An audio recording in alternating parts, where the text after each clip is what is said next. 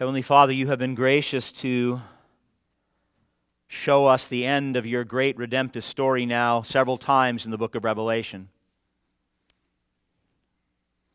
What we will hear today is not new, and so I ask that you would not let it become commonplace to us. Rather, Father, I pray that you would use this teaching from Revelation 15 and the picture that we have of those who have been redeemed that are singing beside the glassy sea of fire, and those who will be consumed when you come as the great judge. Show us that final day, Lord. Show us our final day. Give us a glimpse, maybe more than a glimpse, so that it will impact how we live today, tomorrow, and every day until we see Christ face to face. I pray that there's a great seriousness and a great joy commingled as we receive the word today. Joy and thanksgiving in knowing that in Christ we truly are secure.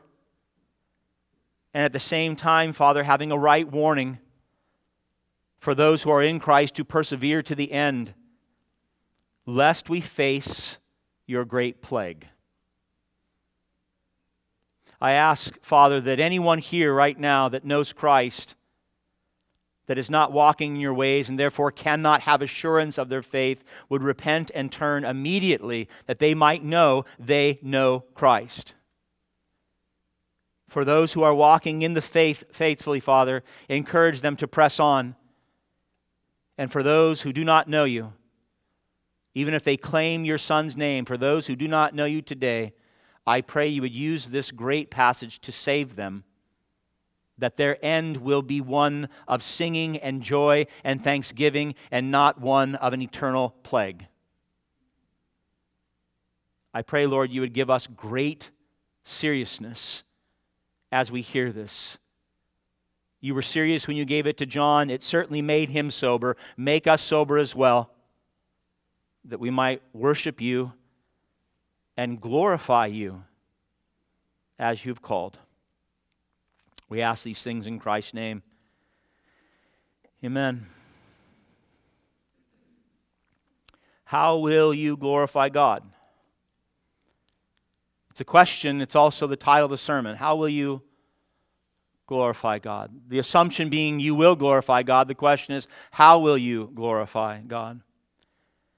To give glory is to ascribe worth or value or honor to someone or something. It is to feel or to think or to act in a way that reflects the greatness of someone or something. This past year when the Kansas City Chiefs won the Super Bowl, their fans glorified their team. Most of us had a chance to see that either during the game or afterwards. They celebrated their team. They cheered for their team. They bought Chief paraphernalia so that everyone could know that they were Chief fans, even if they weren't until they won the Super Bowl. They would tell everyone about how great their team is. You see, all those made in the image of God, and that would be you, we are hardwired to glorify and worship. God made us in His image to worship Him. But as a result of the fall in Genesis chapter 3, that hard wiring of worship is still there, but we don't want to worship God in our sin. We want to worship someone or something else like the Kansas City Chiefs. Now, as pathetic as that seems, many in fact do. Idol worship is commonplace in a sinful world. What we'll see from our passage today, if we have ears to hear, is that on that last day, God will restore all worship to Him. All creation will worship God on that last day. But not all man will worship God in the same way. Not all man will give God glory for the same reasons. For the past several weeks, John he's been given these snapshots of life at the end of God's redemptive plan. Pieces of information that have filled in human history to help us explain life on earth. Details. When we get to Revelation 15, he's introducing the last cycle of judgment, the judgment of the bowls. And it is the end of the end. as we draw near to the consummation of the book itself. Now, we've already seen God's judgment cycles. We've seen two already. We saw the judgment cycles of the seals at the beginning of the book. We saw the judgment cycles of the trumpets in the middle. And now we're going to close off the judgment cycles with the judgment of the bowls and the 7 plagues. This is known as recursive parallelism. And that's a fancy way of saying that John keeps getting all these visions that are telling the same story and the same ending, but from a different angle. He wants it to sink in. He wants us to go, okay, this is how it ends, and hopefully stir in you a right response. If you don't know Christ, it should be abject horror. If you do know Christ, it should be thanksgiving and joy. But there should be a response if we have ears to hear. Revelation chapter 15 will use Exodus and the Exodus account where God led His people out of Egypt in slavery and into the promised land. John draws upon that to shed light on the final Exodus and the final plagues. The final Exodus for God's people and the final plagues for God's enemy. So this morning, as we begin the cycle of the 7 bowls, it is my prayer that God would reveal His glory to us. If He does, if He's pleased to do that, you'll respond in the right way. Specifically, I ask that God will display His glory so that we will know if we will glorify God as His saved people or if we will glorify God as those being judged. As those made in the image of God, the question we will ask ourselves today, and I pray, I really do, I pray that you will be introspective. I pray that you will not make an assumption because you claim Christ that you're in Christ. And I don't say that, my beloved, with anything but great humility, because we are to contemplate and test ourselves to know whether or not Christ really is Lord. Gathering on Sunday is not the answer, and it certainly is not sufficient to answer that question. How will you glorify God in the end? Will you glorify Him by being judged? Or will you glorify Him by being saved? I pray the latter for each of us. Amen? I want to show you 2 things from the passage. Number 1, the final Exodus that we want to be part of. And number 2, the final plague, which we want nothing to do with. The final Exodus that we want to be a part of, and the final plague, which we want nothing to do with. The theme of the sermon is this: God will be glorified by saving and by judging. How will you bring Him glory? God will be glorified by saving some and judging others. How will you glorify God in the end? Point number 1, I pray you're with me. Verse 1, the final Exodus, the last saving movement. Verse 1, John is writing, and John said, "Then I saw another sign in heaven, great and amazing. 7 angels with 7 plagues, which are the last. For with them the wrath of God is finished." So 7 angels and 7 plagues, and immediately, if you know your Bible, your thoughts should be going to the Old Testament. You should be going to the 10 plagues that God executed upon Egypt because Pharaoh would not let his people go. And verse 1 here, this is an introduction to the 7 bowls. We're going to see them next week when we get to Revelation 16, but this is an introduction to the 7 bowls and the 7 angels who will pour these bowls of wrath out upon rebellious man. And it's the last cycle of judgments. It says clearly in verse 1 that the wrath of God is finished. In other words, justice will have been served, evil will be conquered, all sin, all death, Satan, his demons, evil nations, and unrepentant people will all be cast into the lake of fire, glorifying God as the just judge that He is. In other words, the bowl plagues are the end of the end. No more cycles after the bowls. This is the consummation of God's redemptive story. So we're getting near to that place where we say, okay, I understand. I understand how it's going to end clearly. But before describing the 7 plagues in detail, John is so wonderful this way. He wants to encourage God's people. He wants to encourage those 7 churches that we read about in Asia Minor, and He wants to encourage you today. He wants to remind you that even though the plagues will come and the bowls will be catastrophic, worse than the trumpets and worse than the seals, even though those plagues will come, if you are in Christ, you cannot be harmed. He reminds His people, God's people, that they will be standing, singing, worshiping the Lamb. Look at verse 2. John said, "And I saw what appeared to be a sea of glass mingled with fire, and also those who had conquered the beast and its image and the number of its name, standing beside the sea of glass with harps of God in their hands." Now, if you were here with us from the beginning, then you think, oh, wait a minute, the sea of glass, that's Revelation chapter 4. I remember that being before the throne of God. And yet we see it here, now the sea of glass, it's mingled with fire. And most of the commentators conclude, and I agree, that sea of glass mingled with fire represents the infinite gulf between the holiness of God and the sinfulness of man, and that you cannot traverse that sea of fire on your own.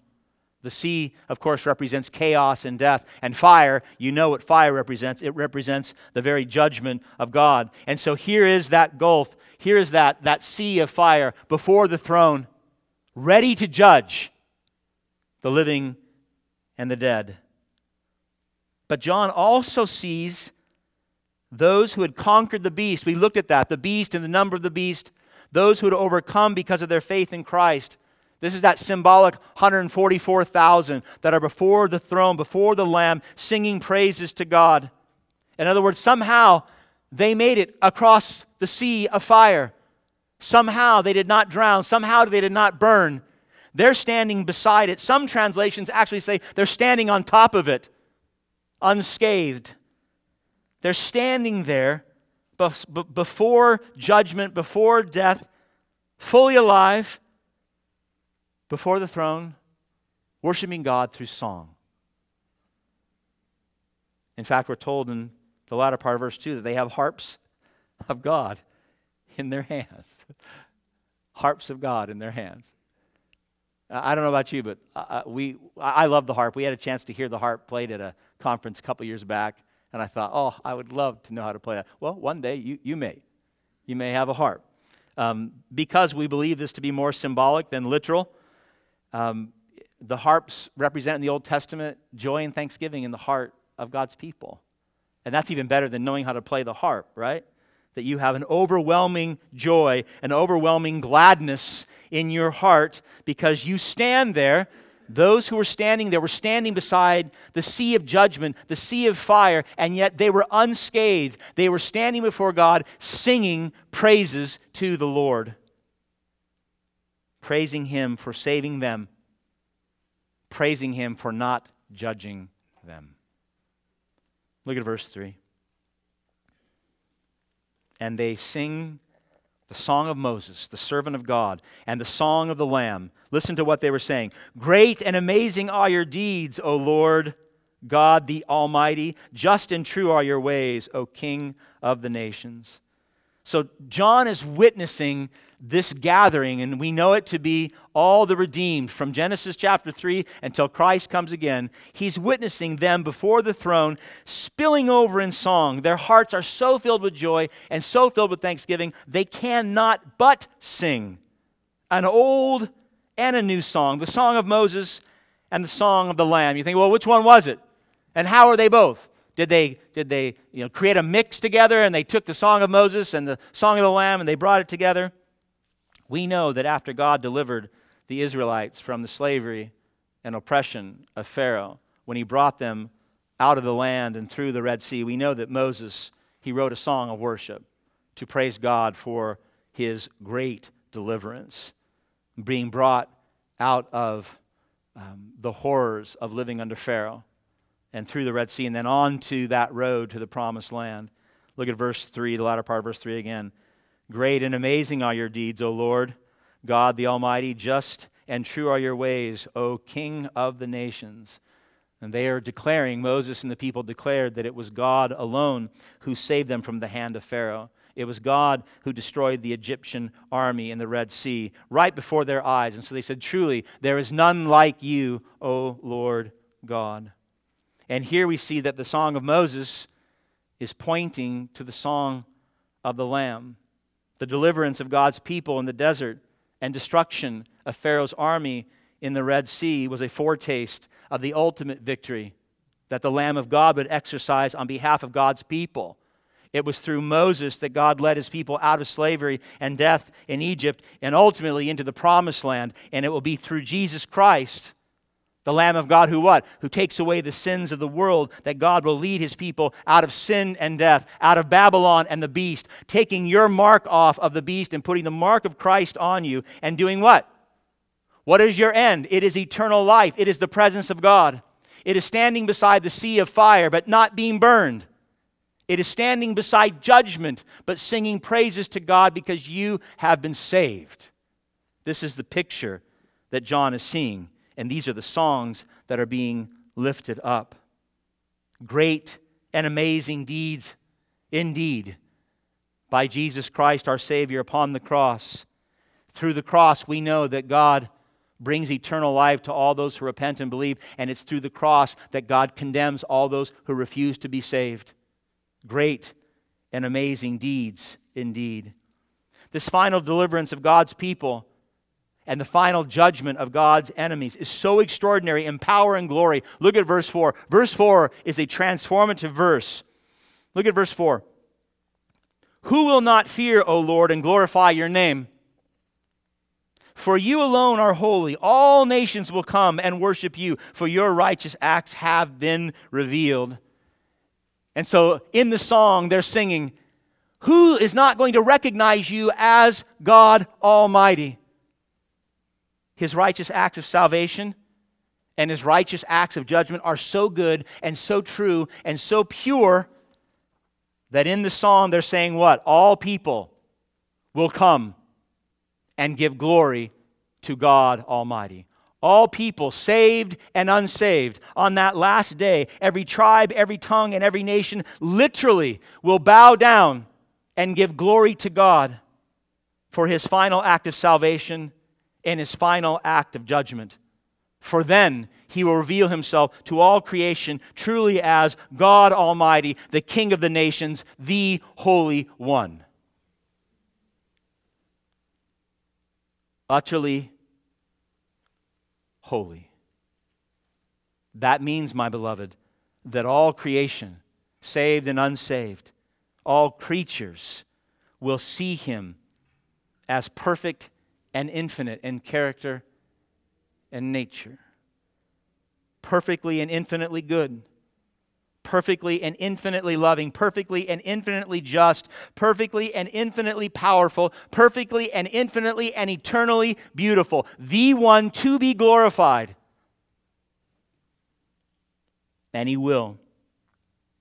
Worthy of all glory and honor and praise forever and ever, because he is the Holy One. He is God Almighty.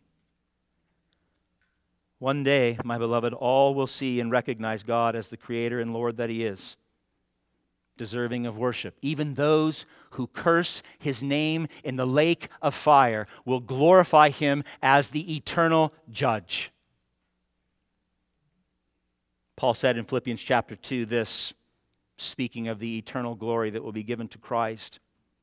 At the name of Jesus, every knee should bow in heaven and on earth and under the earth, and every tongue confess that Jesus Christ is Lord, to the glory of God the Father. Amen? My beloved, John's vision of the redeemed singing songs of praise and thanksgiving in the presence of God is not only meant to encourage you now with that great hope that you can fix your eyes upon, but it's made to equip you now so that you can go through life. You can go through good times and really difficult times with joy and thanksgiving in your heart, because you know this is your end.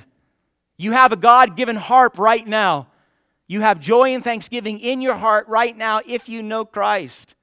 And therefore, this vision is to equip us to see that we've been brought through that glassy sea of fire and that red sea of death. You see, in the Exodus account, if you know that account well, the Israelites, when they fled out of Egypt, Pharaoh changed his mind. He decided to pursue God's people, and they ended up with their backs at the Red Sea, with Pharaoh's army descending upon them. They had nowhere to go. Pharaoh's wrath was upon them. Death was imminent. But this is what we're told in Exodus 14. When Pharaoh drew near, the people of Israel lifted up their eyes, and behold, the Egyptians were marching after them, and they feared greatly. Verse 13, Moses steps in. Listen to these words. Moses said to the people, "Fear not, stand firm, and see the salvation of the Lord." Isn't that great?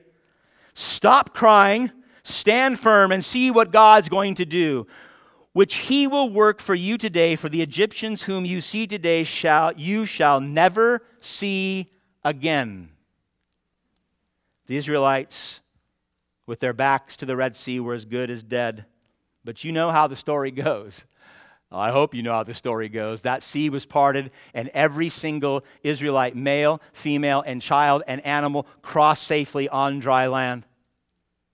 God delivered them from Pharaoh's army. But when Pharaoh's army tried, Exodus 14, verse 28, the water flowed back and covered the chariots and horsemen. The entire army of Pharaoh that had followed the Israelites into the sea, not one of them survived. God saved his people, and God destroyed his enemies. Friends, the Song of Moses and the Song of the Lamb are being sung together because they reveal the exact same glorious truth. God bringing himself glory by saving his people and destroying his enemies. That's why in Christ their song is our song. That's why in Christ you can sing that song today, tomorrow, and every day until you see Jesus face to face. You can break out your harp filled with thanksgiving and joy, and you can sing, sing, sing unto the Lord. That means when you feel like your back is against the wall, or maybe you're pressed up against that Red Sea, and it seems like everything's coming down on you, and you can't make it another day, you can sing this song. It's your song. It means when the temptations of the evil one, which we know are real, are overwhelming you, and when the weight of the world is crushing you, or your flesh is bringing you suffering through your own sin, you can hear Moses say to you, "Fear not, stand firm, and see the salvation of the Lord." See the work of Christ in your life. My beloved, Christ, he has defeated Satan. He has defeated the world. He's defeated the power of flesh. He's defeated your own temptations and all your sins. He is the victorious one. He's conquered your greatest enemy, which is the power of sin and the power of death. And he has brought you through the Red Sea. He's brought you through the glassy sea of fire, God's eternal wrath. And he has delivered you, my beloved, so that you can walk free right now. So that you can live as the free creature in Christ that you were made to be. Filled with joy, filled with thanksgiving, singing this song of praise and honor every day, every single day. You've been delivered, and you're on the other side because Christ bore your punishment for you. In our passage, the redeemed of God, they're singing praises right beside the glassy sea of death and punishment. They're praising God for who he is, the Lord God Almighty, King of the nations, the Holy One. And they're praising God for what he has done, the great and amazing deeds of what? Salvation and judgment. And so just like the Israelites, who were destined for death at the shore of the Red Sea, if not for God's intervention, so too will God's people, standing on the shores of death and damnation, sing praises to God forever and ever because Christ has saved them. In other words, my beloved, the death that we deserved for our sins, the eternal fires of punishment that each of us deserve for our rebellion against God, will not touch us because of the great and amazing deeds of Christ, because he has paid our punishment in full. Instead, we have been forgiven and pardoned, and so we will sing, and we will sing. I've often joked that if you come to church on Sunday and you don't like to sing, you're going to have real troubles in heaven, because we're going to be singing for all eternity the praises and glory of God. We'll sing unto the Lord because we've been spared the unimaginable, truly unimaginable horrors of death and punishment, of the wrath of God. We've been spared, not because we're worthy, but because God is gracious to save. Not one of us was worthy to be saved, but if you are in Christ, He called you and He redeemed you because He is a gracious and loving God. So your heart can be filled with joy regardless of your circumstances. And you can sing today, yes, today, because some of you are hurting, and I know that. You can sing today and every day, not only about the greatness of who God is, but the great work that God has done on your behalf every single day. Now, I say that, and some of you might scoff, and you think you don't know how difficult my life is. And I might not with some of you, but Christ does, and so does God. And the great thing about the gospel of Jesus Christ and your security in Christ is that regardless of if your day is good or bad, it doesn't take away your place in that choir of the 144,000. It doesn't change that. You know that. If you know Christ, you know that. You know that that end is secure. And if you can bring that end back into your life on those really hard days and weeks and months, then you can sing. Because the harp will come out and thanksgiving and joy, it'll be the result for you, my beloved. We want to sing unto the Lord. If I could, if I had a time machine, I'd put us all in it today. And I'd transport us to that last day. And we would all together get a chance to stand by that glassy sea of fire and sing to God. If you could see yourself standing there, worshiping God, knowing what you deserve, looking at your just desert and that not being yours, and instead seeing the Lamb of God and singing to Him. If I could transport you there and you could truly see, you could truly get that glimpse of what you truly deserved, but what you received by grace instead, I believe that if we came back here today, we'd be very, very different people. I believe that we would think differently and we would relate differently. I believe that the purpose and goals of your lives would likely change dramatically. I believe you would see your friends differently too. Those who do not know Christ, I imagine your tongue would be loosened and you would preach faithfully the gospel of Jesus Christ. I believe seeing God's divine justice, but personally experiencing His divine grace would leave an indelible mark upon you. We want that mark today. We want this passage to do that for us today. That's John's intent. He wants to shake us up, to get us out of that slumber, to get us out of that silly routine, thinking we have all the time in the world, when we know that the day is fast approaching. I believe that if you came back after seeing that, seeing what you deserve, seeing the righteousness of Christ you received freely by grace, I believe, my beloved, that you would be equipped to live every day for His glory instead of your own.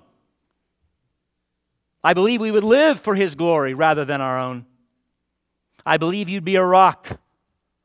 Someone would say, that Christian, that person's a rock, unshakable when the trials and temptations come. And in the midst of those struggles, you'd be singing because you'd be filled with thanksgiving and joy. I believe you'd be less anxious. I believe you'd be more compassionate. I believe you'd be more willing to serve and suffer for the sake of the gospel, because you'd no longer be what? Storing up your treasures on heaven. In heaven. You'd be no longer storing up your treasures on earth, but in heaven, knowing full well that that's where you will end up spending eternity. No longer living as a Babylonian, but instead living as a citizen of the kingdom of God. In your darkest moments, my beloved, you can be filled with the same thanksgiving and joy, because you have already, if you're in Christ, you've already passed through the fire. You've passed through the sea of death. You've passed through the judgment of God. Jesus made that very clear early in His ministry. John chapter 5, verse 24. Jesus said this, listen, truly, truly, I say to you, whoever hears my word and believes Him who sent me, that's the Father, he has eternal life. He does not come into judgment, but has, past tense, he has passed from death to life already. If you're in Christ, you've made it through. Oh, that's a relief. That the glassy sea of fire is a bad thing. There was a movie years ago called Family Man starring Nicolas Cage. I don't know if you saw it. It was one of my all-time favorite movies. It's can't even talk about it. I love that movie so much. It's a single man, New York businessman, entrepreneur, very, very rich. And he loves his alone life with tons of money. And through circumstances, he gets what's called a glimpse. In other words, the movie picks up one morning, he wakes up and he's in someone else's bed. He's not in his New York penthouse. And he finds himself living, he's a tire salesman living in a New York suburb, married to his college sweetheart. And he has 2 kids and a dog. And he's miserable. And he tries desperately early in the movie to get back to his old life, back to that life where glory was all about him, all about his money, all about his power. But as he spends time in this other life, he begins to love it.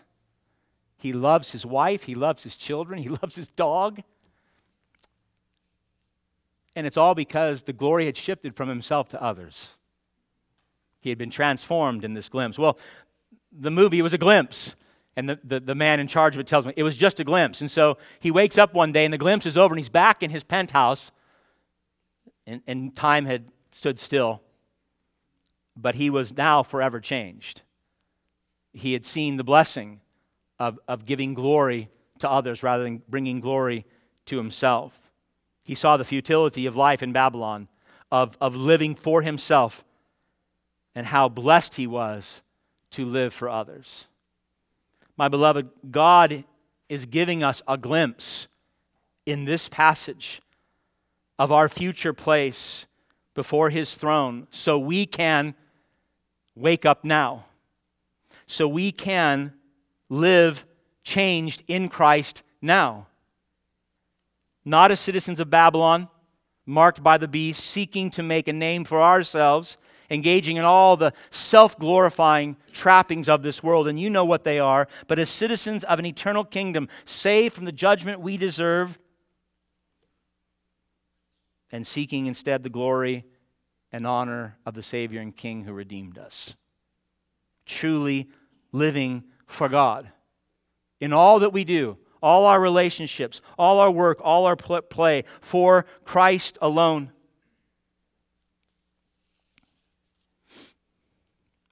Your final exodus in Christ is guaranteed. And if that is true, my beloved, then you are equipped and empowered in the Spirit to live differently now. The question is, are you? Does that glimpse have any power on your life today? So the first part of this vision is a vision of the final exodus. And it's given to encourage us and to equip us to live lives that bring God glory now in all that we do. But the vision doesn't end there. The vision actually, it ends with a terrifying sight. It doesn't really read as much, but we'll see how terrifying it is in the next chapter. We get the vision of the final exodus, and we also get a vision here, John does, of the final plagues, God's final judgment upon sinful man. Point number 2, the final plagues. Look at verse 5 with me. Verse 5.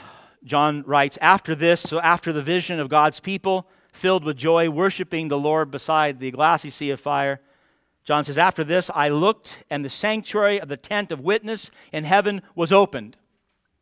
Now, in the Old Testament, before the building of the temple, there was the tabernacle, and that was the tent where God would descend and commune with His people. And then, of course, after Solomon built the temple, it was the place in Jerusalem, the building where God would descend and commune with His people. And both the tabernacle and the temple, they had lots of security measures.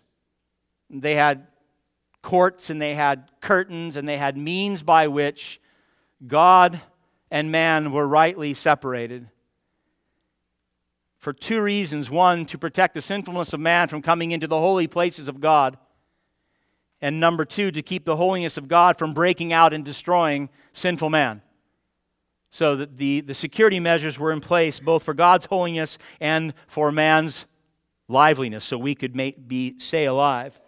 But here John tells us something extraordinary, and the Jew then would have gotten it. It's an extraordinary statement. He said the tent or the tabernacle of witness in heaven was opened.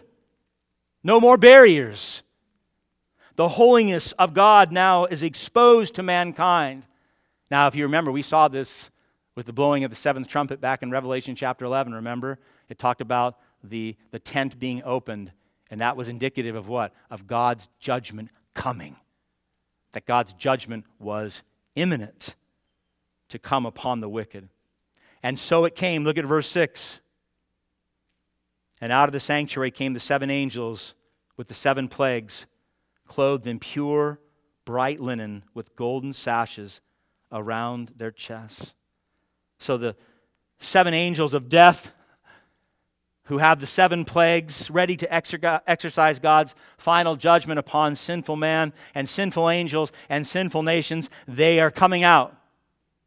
Now, if this were a Hollywood or made into a Hollywood movie, a Hollywood director would probably characterize these angels of death very, very differently, would they not? And they'd probably be dressed in dark. They'd be ominous creatures, probably ghost-like creatures with faces veiled. But John tells us the exact opposite.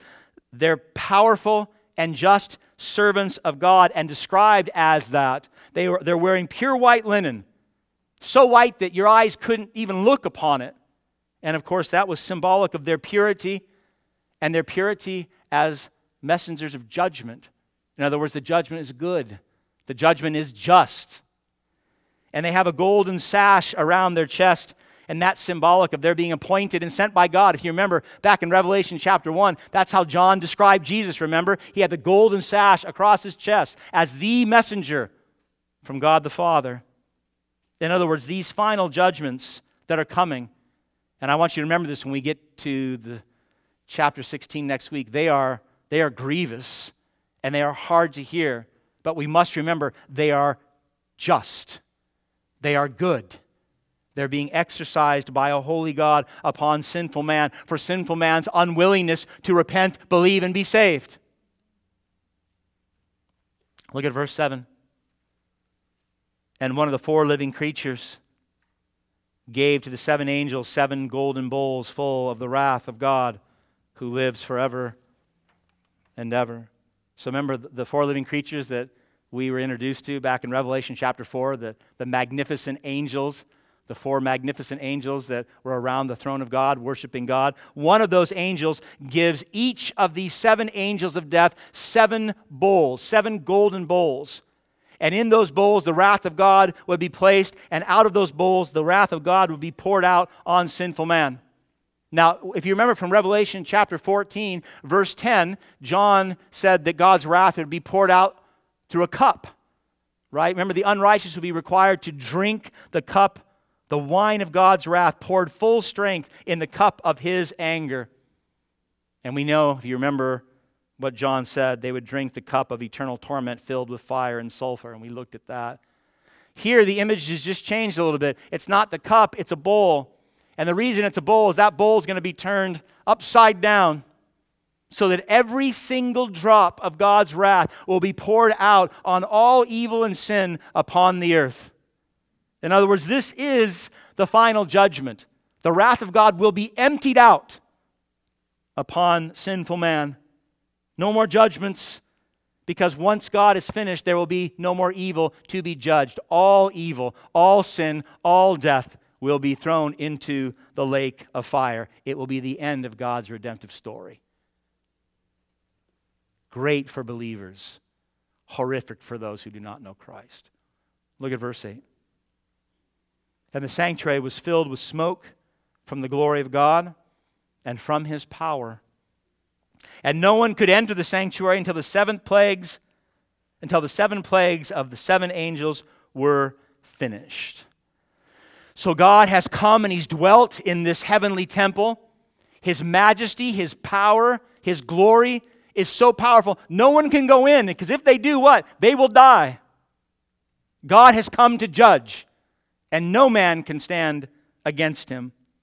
When the Israelites finished the construction of the tabernacle, that place in the desert where God would meet with His people, if you remember what happened, Exodus chapter 40, the cloud, it said, we're told, covered the tent of meeting. It covered the tabernacle. And the glory of the Lord filled the tabernacle. And Moses Even Moses was not able to enter the tent of meeting because the cloud settled on it and the glory of the Lord filled the tabernacle. Moses knew, if I go in, I die. When Solomon finished building the temple in Jerusalem, where God would commune with his people again, we're told something almost identical. 1 Kings chapter 8. This is centuries later. When the priests came out of the holy place, a cloud filled the house of the Lord.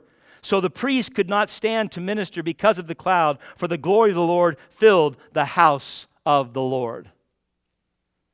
Moses, the priest, both unable to remain in the tabernacle or the temple because the majesty and the greatness and the power of the glory of God had come. And it's impossible, my beloved, for a man apart from Christ to enter into the presence of a holy God and live. Not even Moses could do that. Now here we're told that no one in heaven can enter the sanctuary. Look at the latter part of verse 8 again. Until the 7 plagues of the 7 angels were finished. Until the last plague of the final judgment on that last day is complete, no one gets to see God. The heavenly tent of meeting had been opened. God in all his fury had manifested himself as judge of the earth. He had descended and he was ready to judge. It's very similar to when he came down at Mount Sinai, was it not? And he said, do not touch the mountain. Anyone or anything that touches the mountain will die. God's holiness, his justice had come. So too here, God manifests his glory and power. He's ready to exercise his wrath upon all justice and evil. So his immediate presence is off limits. To enter the sanctuary while God is there is a death sentence, and has been ever since Genesis chapter 3, my beloved. How many today attempt to come into the presence of God, attempt to worship God without Jesus Christ as Lord and Savior, putting a death sentence upon themselves? How many today in churches just like this have come and had a chance to sing and pray and listen, and they don't know Christ as Lord and Savior, and they're entering into the presence of a thrice holy God? It's suicide, my beloved. John chapter 3, verse 18. Jesus made it very clear, whoever believes in Jesus is not condemned, but whoever does not believe is condemned what? Already judged, because he has not believed in the name of the only Son of God. So apart from Jesus Christ, trying to enter into the presence of God, trying to worship God, is a death sentence. And I'm not just talking about atheists or agnostics or those who worship false gods and false religions. The judgment of God applies to all people, which means anyone who claims Christ and enters a church just like this, while simultaneously living as a citizen of Babylon, never being born again, never surrendering their life to Christ. Anyone, no matter how long you've claimed the name, you are entering into the temple of a holy God who is ready to judge. And apart from Christ, you will be condemned. Apart from Christ, you stand condemned already. If we profess Christ, but we do not joyfully learn and submit to the Word of God, if we say we are Christians and yet we do not pursue Christ in the Spirit to live Christian lives, to live holy lives, you're entering into the presence of a holy God without a Savior. If you are, even today, if you stopped and you just reflected upon your Christian walk and you said, I claim Christ, I've claimed Christ for a long time, but if truth be told, my career is more important than my family. I spend more time pursuing and engaging entertainment than I do prayer. I think about His Word, but I don't read it. And when I do read it, I don't submit to it. I knowingly do not submit to it. If you say to yourself, if I were truly to reflect upon my life in Christ, I love myself more than I love others. God's Word takes a back seat to my wisdom and my opinions. Very simply, my beloved, if your passion for Christ and His church and the things of God run a distant second to all the other passions in your life, you're in danger of encountering God as judge and not God as Savior. Attempting to know God or worship God without truly being in Christ, it is suicide. It is a death sentence. Do you remember the parable that Jesus told of the wedding banquet? Do you remember all the guests that were invited, all those who had come to a saving grace in Christ? They came into the wedding banquet, and it's to represent the wedding banquet of the Lamb, where Christ is reunited with His people, the church. Matthew chapter 22, when the king came in, listen with all your might, because you might not have a garment on right now and think you do. When the king came in to see the guests at the wedding banquet, he noticed a man there who was not wearing wedding clothes. He asked, "How did you get in here without wedding clothes, friend?" The man was speechless. Then the king told the attendants, listen, tie him hand and foot and throw him outside into the darkness where there'll be weeping and gnashing of teeth. This man had entered the temple of the holy God without the covering of the blood of Jesus Christ. He thought he was in, and he was never in. And when the king saw him, he was bound and tossed into the lake of fire. Thankfully, my beloved, this is not how God's story ends for everybody. God does not remain unapproachable. People from every tribe, tongue, and nation will come into the sanctuary of the living God. They will worship God. They will love God. They'll be loved by God. They will be called in to dwell with God forever and ever and sing the song of Moses and sing the song of the Lamb. In other words, once the bowls are poured out and those final plagues are exercised, God's final wrath and final judgment, Satan, sin, death, and all those who remain in rebellion are banished once and for all into the lake of fire. Whoever remains, whoever's left, who does not perish in those plagues will be granted access into the presence of God, not to be killed, but to commune. The question as I close is this, and I hope you ask yourself with all sincerity. How do you make it in, and am I in? How do you make it in to the temple of the living God who's descended in all glory and power? And are you in now? The 7 plagues, as we will see next week, they parallel very well the 10 plagues that God unleashed on Pharaoh and Egypt when Pharaoh decided to not let God's people go. If you remember during plagues 1 through 9, God doesn't do anything to protect His people. Remember that? God exercises judgment, and He protects His people without having His people do anything. But not plague number 10. Plague number 10, which you know to be the plague of death, it comes and He calls His people to listen and to obey, or what? They would die. The 10th plague was the final plague of God's judgment upon Egypt, similar to these final plagues that we are seeing here in Revelation 15. It was the plague of death. Listen, Exodus chapter 12, this is what God said to His people.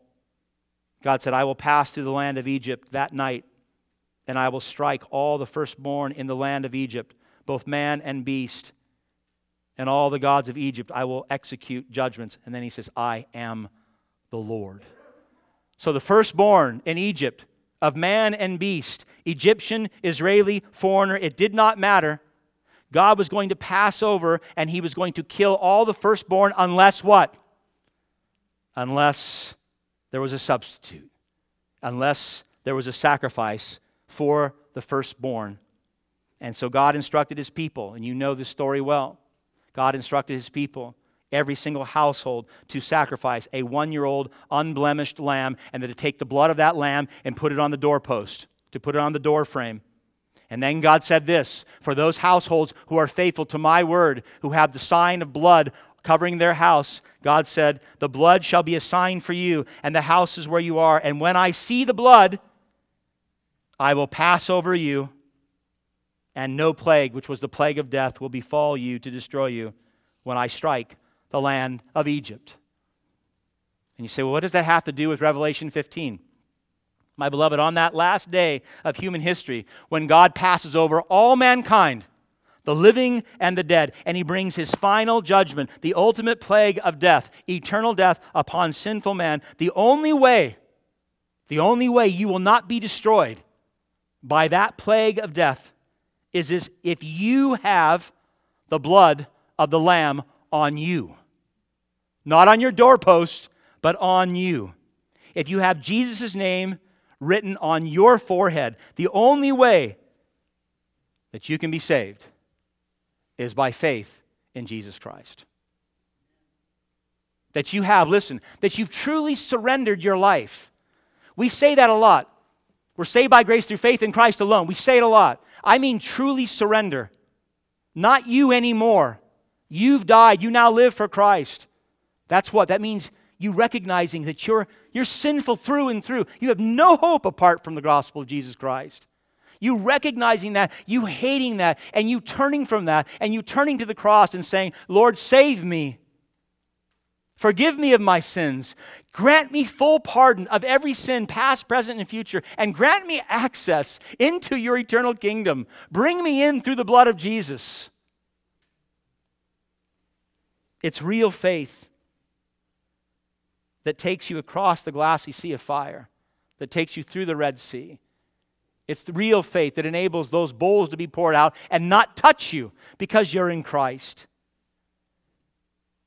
It's faith in the great and amazing deeds of Christ, dying for your sins, paying the penalty, granting you pardon, and bringing you in. All the way in. Not to be put to death, but to worship God. It's faith, my beloved, that you know you have because it's producing fruit. I know we talk about this week after week, but Jesus made it very clear. You'll know them by their fruit. You will know you by your fruit.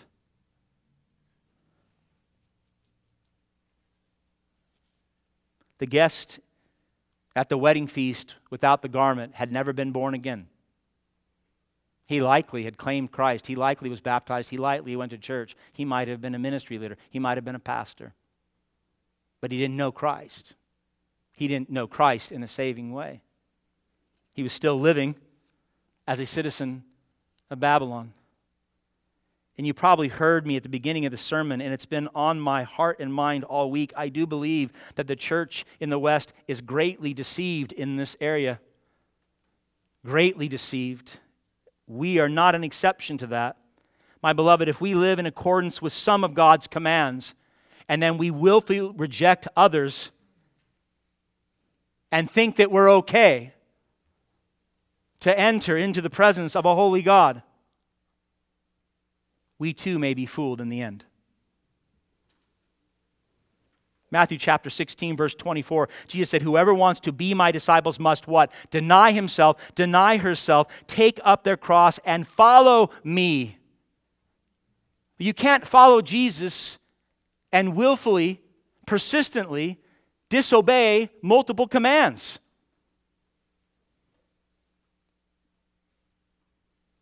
But for those who do follow Christ, the coming of that last plague means that God's judgment is finished. And when His majesty comes to manifest itself here on earth, we will be able to enter into His presence. All sin will have been put away. God's people will be able to stand in the presence of the Father, the Son, and the Holy Spirit, not fearing death, but what? But singing and worshiping and praising Jesus, the one whose blood has washed us clean. It's washed us white as snow. All right, I'll close. In the end, God will be glorified by saving and judging. The question again for you is, how will you bring Him glory? Will you bring God glory in the end on that last day by being someone who is judged eternally and cast into the lake of fire? Or will you bring Him glory by being one who has been redeemed by the blood of Christ? Truly saved, truly redeemed, truly washed by His blood. You say, I don't know the answer to that. I want you to know the answer to that before you walk out of this place today. I do. If you don't know the answer to that, then the answer is simple. Repent and believe and follow Jesus. It's not complicated. If you said, well, I've already made that profession, I've already been baptized, it doesn't matter. Today is the day of salvation for every single soul. Those who persevere to the end shall be saved. If you're not sure, then don't leave here today without repenting and believing. And wait as long as you need to wait to know that you truly know Christ. You'll be filled with joy, and you'll be filled with thanksgiving, and you'll find yourself singing with the harp of God in your hand, because you know that Christ is yours. You'll know. And you will bear fruit, my beloved. You will bear fruit. Great and amazing are your deeds, O Lord God the Almighty. Just and true are your ways, O kings of the nations, O King of the nations. Who will not fear, O Lord, and glorify your name? For you alone are holy. All nations will come and worship you, for your righteous acts have been revealed. Amen? What a glorious song. Let us sing it with our lips every day and forever. Let's pray.